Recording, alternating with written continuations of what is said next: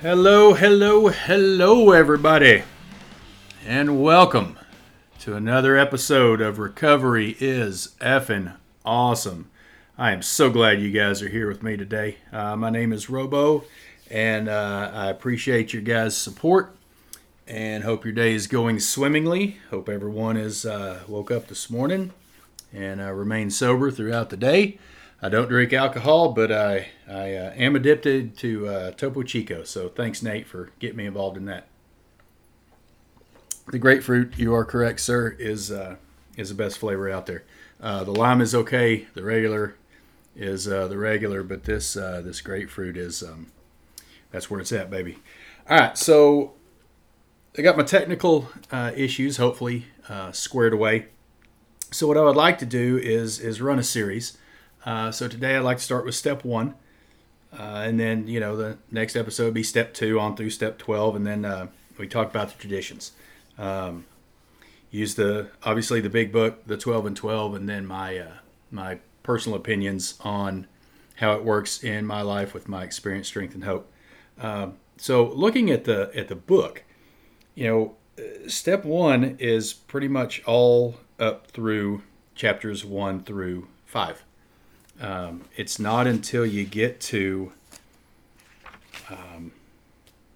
roughly about step 4 that it starts talking about or chapter 4, excuse me, till it gets to talking about step 2.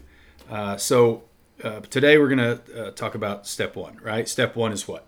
We admitted we were powerless over alcohol, that our lives have become unmanageable. I hear a lot of people read that and they put the "and," right? We admitted we were powerless over alcohol and that our lives have become unmanageable, and our lives have become unmanageable. That's not how it's read, and I'm kind of a word nerd. So we admitted we were powerless over alcohol. That's part 1. That our lives have become unmanageable. That's part 2. So for me, the biggest thing is the first word of the first step is we. When I was out there doing the deal, I could be in a room full of people, and it was just, and I felt alone.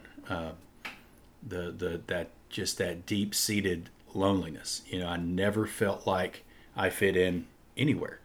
But then when I walked in the doors, and I found people who thought like me, who had similar experiences, and who overcame them, and could actually help me and teach me how to overcome everything that I have gone through, and things that I will have issues come up in my life. How do we attack those? How do we deal with those and live a comfortably sober life? And it's awesome, and so that was that word is huge, right? So when I came in the program, immediately I realized I was not alone. There's a room full of people who are just like me. And to tell you how comforting that was, I don't think I could actually put that in words. And it's, there's chapters on, how it works. There is a solution, and it goes through the we agnostics, right? So going to the 12 and 12, and I'm going to kind of flip back and forth. Who cares to admit complete defeat? Practically no one. I still haven't met anyone. I don't know the practically no one. I still have not met anyone who really wants to admit complete defeat, especially when they first come in the program. Right? Every natural instinct cries out against the idea of personal powerlessness. We're all human beings, and at the core, A, we're selfish, and B, especially men, of my generation, I don't know about this generation, but it's like we can handle this stuff all by ourselves. We were taught not to show emotion. We were taught that, real men, just knuckle down and, rub some dirt on it and you keep going. And to an extent that's true, but sometimes we need other people in our lives to help us rub the dirt on it and kind of point us in the right direction, right? Then it talks about bankruptcy, right? It's truly awful to admit that, glass in hand, we have warped our minds into such an obsession for destructive drinking that only an act of providence can remove it from us. No other kind of bankruptcy is like this one. Alcohol now became the rapturous creditor, bleeds us of all self-sufficiency, and all will to resist its demands. Once this stark fact is accepted, our bankruptcy as going human concerns is complete. But upon entering the program, we soon take quite another view of this absolute humiliation. We perceive that only through utter defeat are we able to take the first steps toward liberation and strength. Think about that. We perceive, we get, right? We see, we understand that only through utter defeat, till alcohol has whipped my ass so bad that there was no way out of this thing, were we able to take the first steps toward liberation and strength. Strength to live comfortably. Strength to make that choice to stay sober rather than to, put some mind-altering chemicals in our body. Liberation, right? Today, in my day of grace is May 7th, 2010. Today I have the freedom to do whatever in the fuck I want to do. As long as I stay sober and I'm not intentionally hurting anybody, right? And of course it's legal. But they when they wrote these books, they knew what they were doing by using these strong words. Only an act of providence, right? Providence, our higher power, can remove it from us, right? And we'll get more into that in step 2.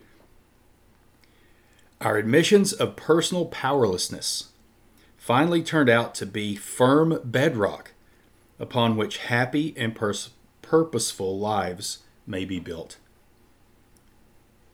Our personal powerlessness, when I finally just gave up and realized that alcohol had whipped me so bad that the program, why the hell not, right? Because what I'm doing ain't working.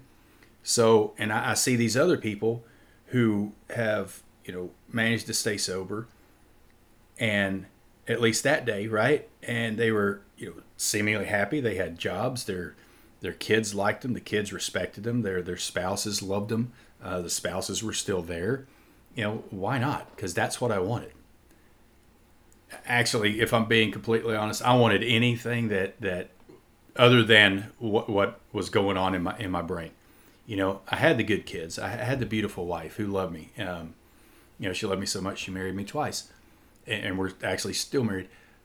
But I couldn't see that, right? Because there was this self-absorption and self-delusion, this fantasy world that I was living in, that I couldn't see all the other people in my life who actually cared, and because, they say you can't see the forest through the trees, and that's kind of where I was at, right? We know little good can come to any alcoholic who joins AA unless he has first accepted his devastating weakness and all its consequences.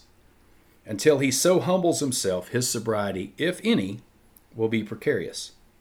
Of any real happiness, he will find none at all.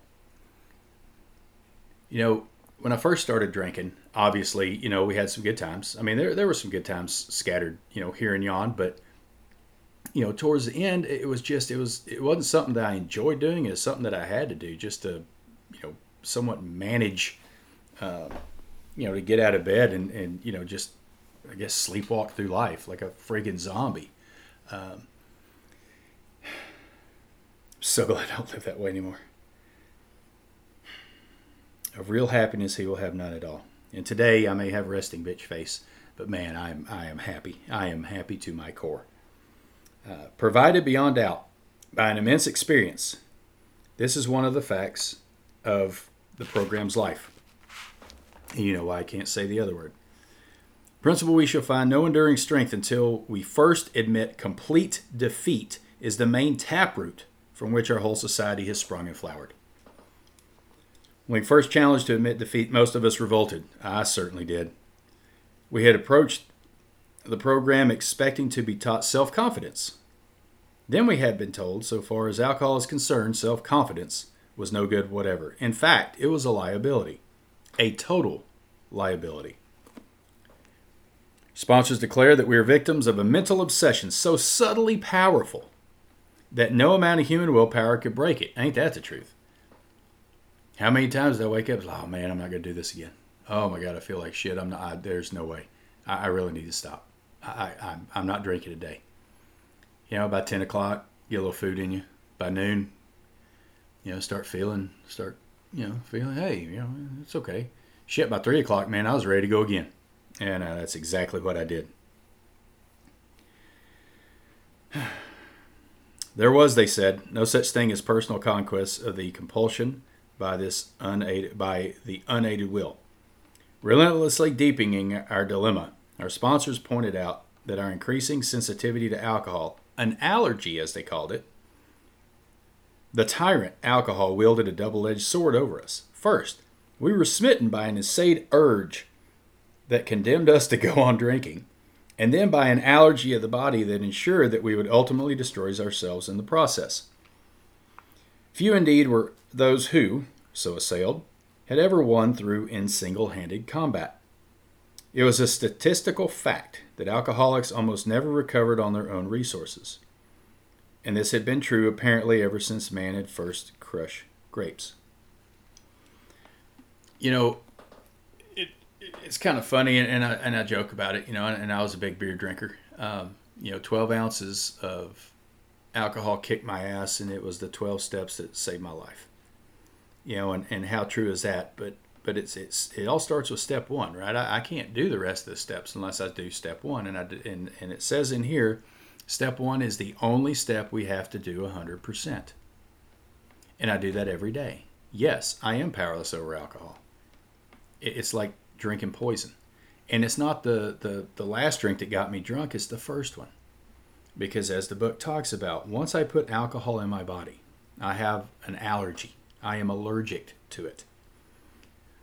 And it was explained to me by a medical professional that the part of my brain that makes good and logical decisions, when I put alcohol in there, it basically shuts off. And that when I put alcohol in my body, once that first sip goes in my mouth, my brain tells my body that unless I have more, I'm going to die. And that kind of goes into the unmanageability of this disease. Yes, it's an allergy. Yes, it's a disease. That's my opinion. It's because when I take that first drink, it's like I physically, mentally, I just can't stop. Right? I got to have more and more until I'm completely obliterated, completely numb, or until I run out of money or I pass out. I'm still drinking. And even if I pass out, I'll wake up and I'll drink some more. Or I'll drink so much that I'll physically get sick and I vomit all over the place. And well, now there's nothing in my belly. Oh man, I feel great. That was awesome. And I go drink more. That's how I drink. And when I do that, I destroy everything around me. Everything.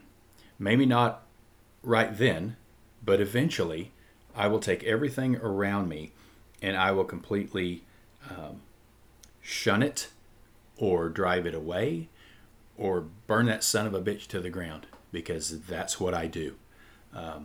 When I'm drinking, I am selfish. It's all about me. I don't give two shits about anybody else. I love my wife and I love my kids, but as my wife once told me, I chose alcohol over my family.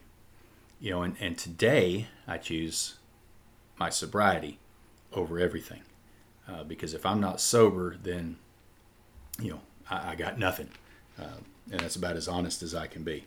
Now let's talk about the unmanageability of this, right? We were powerless over alcohol. Okay. Obviously, I'm an alcoholic. When I put alcohol in my body, I can't control it. I have no willpower. I have an allergy. I have a disease that tells me, my brain will tell my body that unless I have more of it, then I'm going to die. And so I just keep drinking and drinking and drinking, which is kind of ironic, right? Because, if I keep drinking and drinking and drinking the way I was going, I would eventually, die. Cirrhosis of the liver, liver disease, jaundice, drive drunk, maybe kill somebody, maybe kill myself. Or in my case, when you lose all options, you lose all hope, and you're sitting in the garage with a shotgun in your mouth. Hey, there we go. That's a great fucking idea, yeah? So let's talk about the unmanageability of it.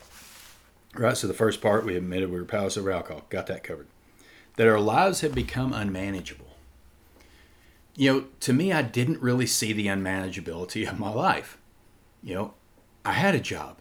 I got up every day and I went to work. I didn't call in sick because I was hungover or still drunk. I would actually go into work. And yes, I hate to admit it, for any of my former employers who are listening, some days I'd show up drunk, still drunk from the night before. Some days I was hungover. I was probably not as of a model employee that I could be, right? But I still made the effort to go, and I did the best I could under the circumstances. I had a house, I had a car, I had a wife, I had kids, and that's all true. But I wasn't present, right? If I'm gonna be honest, I still don't like going places. But I didn't go with my wife out to dinner, or if we go hang out with some friends. My whole goal was just get drink as much as I can so I wouldn't have to listen to them. And I didn't really want to be there. And today, if I choose not to go somewhere and I really don't want to go, then I just don't go. And I guess I felt like it was an obligation. It was something that as a husband I was supposed to do, as a father I was supposed to do. I never want to take my kids anywhere. I didn't really want to go watch them play sports. I didn't want to take them to their friend's house. I didn't want to take them to a birthday party, right? I just didn't, because it interfered with my drinking. Again, I thought I was managing. Turns out I was not. I barely was living. I was just existing. And that's one of the reasons why we got divorced in the first place, right? It's because of my drinking, and I own that. I 100% own that. And I'm very grateful and thankful that she decided to take me back. Now we've been married this time for, I think, 16 years, going on 17, right? And I've been sober for almost 13. So, and our relationship with my wife is stronger than it's ever been. My relationship with my kids is stronger than it's ever been. I don't know if I shared this before, but there was one time when I was drinking, and I asked my daughters, if, why they stopped bringing friends over to the house to spend the night or hang out or whatever. And, finally they looked at me and said, "Dad, you're an embarrassment. We don't know what you're going to say or what you're going to do when our friends are over here. When your kids tell you you're an embarrassment, you would think that would click in your brains, like, hey, maybe you need to stop doing what you're doing." But obviously it didn't. And today, hopefully, I don't believe that my kids think I'm an embarrassment anymore. And that's the only thing I get out of this sobriety thing. That's enough. But it's not, man. I get so much more. It's because I take step one honestly every day. Yes, I am an alcoholic.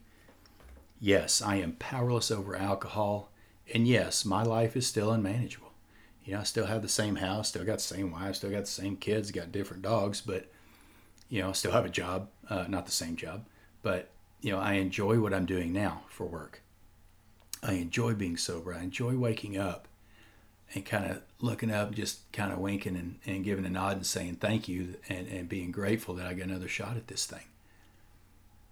I'm grateful to have some friends who are honest to God friends. I'm grateful that I get to go hang out with people who are just like me. And they seem to like me too. And I don't have to put on a show. I don't have to pretend to be somebody I'm not. I'm just me. And it kind of goes back to the whole belonging thing. First word of the first step. I feel like I belong with these people because we are the same. We come from different places. We've taken different roads. And we may still be on different paths, but the end result of all of our different paths is the same. To not drink for one day. Because that's all I got. A friend of mine, Joe, says we have an infinite number of days. Let's try not to fuck this one up. And that's so true. We don't like to think about it, and I really don't like to think about it, but it's true. I don't know when my time is. I don't know when my time's going to be up. So let's do the best I can with what I got today. Try to be helpful to somebody. Try to give a kind word. My best friend Jake, I texted him this morning. I haven't texted him in a couple of days. I'm really not sure why. But I love texting that dude, right? And just go kick some ass and piss some gratitude and have a good day and I love you, Jake. And he always texts me back with some like, hey, you cool motherfucker. Have a great day and I love you too. And it's little things like that I used to take for granted. I don't take for granted anymore. I love that dude. He's awesome. If you looked up the word gratitude and happiness and joy in the dictionary, you would have a picture of Jake, right? He is what I aspire to be. He's a great father. He's a great husband. He's just a great dude. And he's so full of positivity, right? And me doing step one on a daily basis gets me a little closer to where I want to be. Gets me a little closer to that joy and that sereneness and that peace that I search for all of my life, and by no means am I one of these, like a Buddhist in Tibet sitting on a mountaintop with 100% all the time inner peace, because I'm not. I'm human. Little things still get to me every once in a while, but not as much as they did.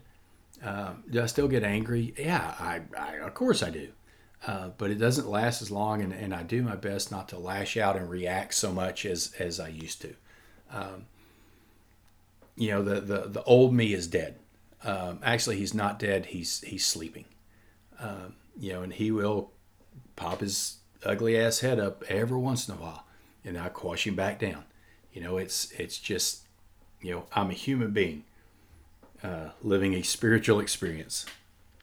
But as long as I do step one every day, admit to my innermost self that I am an alcoholic, I am powerless over alcohol, and my life is still unmanageable, and I stay humble enough to understand that I'm not running the show, I'm just a little cog in the wheel.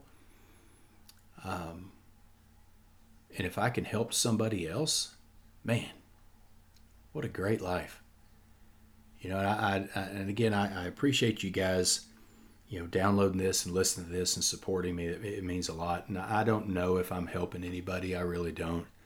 But I know this, that I'm helping myself. And if that's all I get out of this, then, it goes step 12, right? And helping other people, helping the other alcoholic who still suffers. And that, I've met a lot of alcoholics who are suffering, who are still drinking. And there's also alcoholics who are still suffering that aren't drinking, and we live in this crazy ass world, and the least we can do at the very basic level of all being human beings is out of respect, try to, if somebody needs some help, man, let's do what we can. Some of us can do more than others, but some of us, can help in different ways, and that's a cool thing. I volunteered for this. There's a Soldiers Against Suicide. They're doing this thing, Veterans Day weekend, Friday, Saturday, and Sunday. And, a lot of people sign up, and to raise funds by running 20 miles. And I signed up for that. So in 3 days, I will do my best to run 20 miles. And, I'm a veteran of the United States Navy, and my daughter is currently serving the United States Navy. And when I was reading about this, that, what is it, every 20 minutes, every 22 minutes, a veteran commits suicide, right? And that's horrible. So, if I can do just a small part to raise awareness for this, then that's the least I can do for people who have given so much more. That a lot of people don't understand. You vets out there, you understand what I'm talking about, and you family members of veterans, you understand what I'm talking about too. And those people who are currently serving and the families of those currently serving, y'all get it. So I'm going to do my small part, get my fat ass out there and make an effort. I'm glad I got 3 days. I'm glad I went to do it in one day, because I don't know if I can run 20 miles in one day. But anyway, so that's my diatribe on step one. Next episode will be step 2. Again, I appreciate you guys listening. Stay sober. Have a lovely day. And remember, recovery is effing awesome.